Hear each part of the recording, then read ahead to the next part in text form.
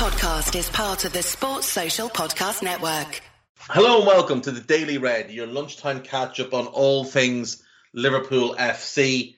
Folks, today is the day Liverpool face Atletico Madrid in the Champions League at the Wanda Metropolitano, which is a fabulous stadium. Liverpool's second visit there to play against Atletico Madrid, but obviously their third visit there in total. This is the scene of the Champions League victory in 2019. That obviously went well. Last time, not so well, a 1-0 defeat to Atleti in the Champions League. So revenge is on our minds.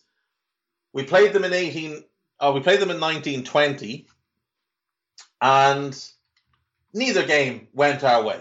It must be said, neither game went our way. Over there, they were very, very defensive.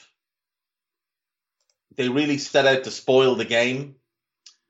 And they came away with a 1-0 win. Saul put them one up after 4 minutes. And then it was just bus parking time.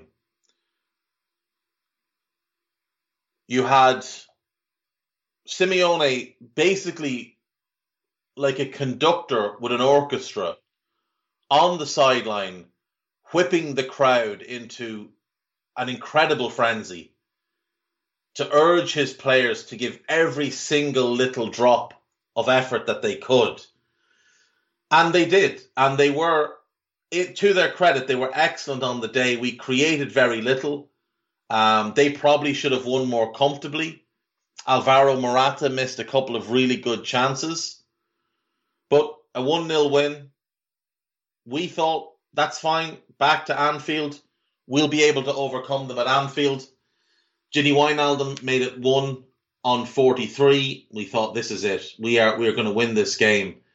But it wasn't to be. Into extra time we went, having ended up 1-1 on aggregate after the 90 minutes elapsed. Bobby Firmino on 94 making it 2-1. But 2-2 on aggregate. Marcos Llorente making it 3-1. Sorry, Bobby Firmino made it 2-1 to us on aggregate. Marcos Llorente made it 2-2, but gave them the away goal. We had to open up a little bit. And unfortunately, we got punished for that. Llorente on 106 minutes, and then Morata on 121. There was blame to be apportioned after the game. Too much of it was sent in one man's direction, and not enough was focused on players in other areas who let us down that night. There's a number of ways to look at that game. I mean, we dominated possession. We created a lot of half chances. Oblak made a number of saves, but you never really felt like we opened them up other than the 2 goals we got. Ginny's goal and Bobby's goal. We didn't really create anything glaring, whereas they did. And Simeone was thrilled after the game. It worked out just how he hoped. Their defence, which has always been kind of a bend, don't break sort of thing, where they invite you on, they give you shots from areas you don't necessarily want to shoot from, areas that favour Jan Oblak, who may well be the best goalkeeper in the world. But that was a very, very strange game. And obviously, that game was the last game before football stopped. That game really should not have taken place. The pandemic had begun. COVID was rampant in Italy and Spain, as well as China, obviously. It had reached the UK. It had reached America. That game should not have played, yet thousands of Spaniards arrived over. And I believe there have been 37 deaths linked to that game from COVID. It's really not good. Really not good. That game should never have happened, but it did. And we went out on aggregate 4-2, and that was the end of our Champions League's hope for the season. Now, we did obviously go on and win the league, which was very, very nice, but there was a potential double there for us. And it'll always feel like we left one on the table, because Atleti would go on and play Leipzig. You'd have fancied us to beat Leipzig.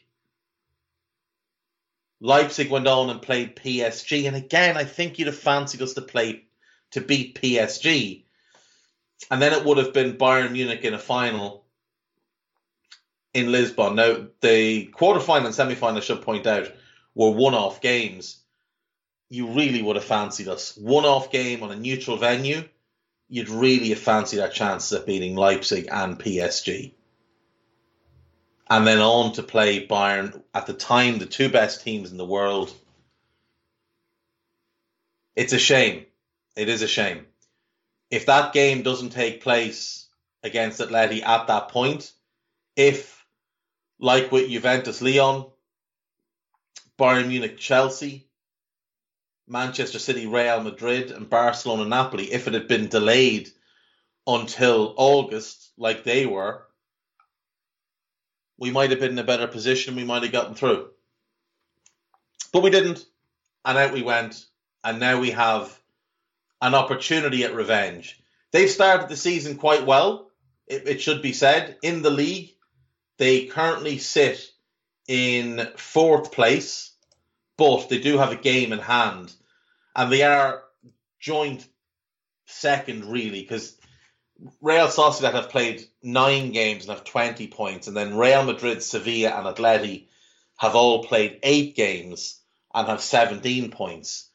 Atleti have won 5, drawn 1 and lost 1 of their league games thus far. They did beat Barcelona last time out in the league. Very impressive performance, it should be said. Comprehensive victory for them. In the Champions League, they drew 0-0 away at home to Porto. Really bad game of football. A game where both teams seemed to forget they were allowed attack. Really ugly stuff to watch. And then a 2-1 victory over Milan last time out at the San Siro. Again, a weird game. Rafael Leao scored for Milan after 20. Frank Kessie was sent off after 29 for 2 yellow cards, and Milan had to play the rest of the game with 10 men. Antoine Griezmann scored in the 84th minute, and then Luis Suarez with a 97th minute penalty. Atleti did dominate the game, but Milan deserved a point from that one and could feel quite hard done by afterwards. Milan have been unfortunate in both games because obviously they played quite well at Anfield, especially in that kind of spell where Liverpool went really shaky. You wouldn't have much to fear about them. They've got a very good team. They've got a very good squad. Their goalkeepers are Jan Oblak, who may be the best in the world, and Benjamin Lecomte, who might be the best backup goalkeeper in the world. At centre-back, they've got the likes of Jimenez, Felipe, Hermoso, and Savic. Only Jimenez is a top-end defender there, but the other 3 in the Simeone defence can be protected. They've got options in Kieran Trippier, Sime Vrsaljko, and Marcus Llorente as wing-backs. They've got Renan Lodi and Yannick Carrasco and Thomas Lemar can all play left wing-back. In midfield, Jeffrey Kondogbia, Rodrigo De Paul, Koke, Lemar can play there, Llorente can play there, Hector Herrera, Carrasco's also played in central midfield, so lots of good options. And then up front, João Felix, Antoine Griezmann, Luis Suarez, Angel Correa, and Matthias Cunha. There's not many teams with that kind of depth. It's a very good squad, bar maybe the centre-backs outside of Jimenez. He's had the flexibility this year of being able to play a back 4 or a back 3. Now, traditionally, he was always a back 4 manager, but this season he has largely gone with the back 3. Last year he used it quite a bit as well. Against Barcelona, he went with the back 3 and it worked quite well. In the Champions League, he's played 1 game with the back 3, 1 with the back 4. So it is hard to predict what he does. But they will be tough to beat. They'll be tough to score past because, like I said, Jan Oblak is a mutant. It's a game that you do feel like Liverpool will have most of the ball and that Atleti will try and draw them on and hit them on the counter. Maybe go Suarez and Griezmann up front. Suarez for his work rate, Griezmann work rate and pace. Both of them good finishers. We might see Trippier and Lodi as wing backs with Llorente, Koke, and maybe Kondogbia or Lamar as the midfield three. Felipe, Jimenez, and Hermoso would seem like the most obvious back three, but he could well play Stefan Savic. It's a good team, there's no question. Jurgen will have decisions to make over a couple of players for us. Does he keep with the same two at centre-back? Or does he want to rest one ahead of United at the weekend? Now, there is 5 days between the games, so he has the option to play Virgil and Matip if he wants. You'd imagine Trent and Robbo, having come off early against Watford, they'll both start. Alisson will be back. He travelled directly to Madrid from Brazil, so he'll be ready to go, as will Fabinho. Naby Keita played very well against Watford and should keep his place. Then the other position then is it James Milner or is it Jordan Henderson? Milner was much better in this game than Henderson has been in any game as a number 8 this season. So perhaps he'll stick with Milner. Maybe he gives Oxlade-Chamberlain a start, tries to get a bit more drive, a bit more pace from midfield against an Athletic team that can be a little bit slow-footed at times. You'd imagine the front three stays the same and Jota's just coming off the bench. Maybe Curtis Jones is back for this one. We'll keep our fingers crossed on that one. Jurgen hasn't given his thoughts yet or let us know. We don't know yet when Thiago will be back, but it's assumed he could be back for United. This one probably comes a little bit too quick, so maybe he's on the bench for the game at the weekend, where the midfield will almost certainly be Henderson, Fabinho and Naby, assuming Naby is fit. Guy is telling me Curtis trained on Monday, so that's obviously very promising. Maybe he's in line to start this one, and maybe it's Jones, Fabinho and Naby Keita who get the start in midfield, and Henderson gets a little bit of a rest ahead of the United game. All things considered, I think we can be confident going into this game. And the great thing for us is, having won our first 2 Champions League games, we're in a good position in the group where we don't need to win this game. A draw is a good result here. A defeat is not the end of the world. There'll be lots of pre-match content for you if you jump around the main sites, the club site, liverpool.com, and This is Anfield. On AnfieldIndex.com, there are loads of podcasts if you'd like to check those out. There is the Gags Tandon Show, which is the post-match rather, from the weekend. There will also be the new main pod is up. Trev and Co had themselves a little chat, so make sure you check that out. On Anfield Index Pro, there is the Scouted for this game. If you haven't listened to that, give that a listen. There's obviously Rate Don't Hate from Watford, Post-Match Raw from Watford, and a couple of others. There's a Legends Lowdown with McAteer, if you haven't heard that one. And Money Talks, Mo Chatra joined by Trev Downey to have a chat about Newcastle and their ownership.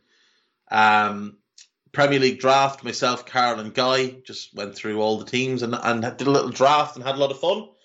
And a new podcast from myself and Trev, I should say, on the books. First one is just an introduction pod, give you an idea of what we're planning to do and the 10 books that we're going to cover in season 1. And as the name suggests, it is a book review, so we will read the book in our spare time and we will discuss it on the podcast. We'll try not to give away too many spoilers, give you an idea of what the book is about, and maybe open up some new avenues of reading for people. And that's basically it for today, folks. The game is tonight. There will be post-match Raw. Myself, Trev, and Carl match it for that one. So looking forward to that. Hopefully we'll have a win to discuss. But if not, we'll have a good rant and a good moan about things, because that's what we do. Stay safe, and I will speak to you all tomorrow. Bye-bye. Sports Social Podcast Network.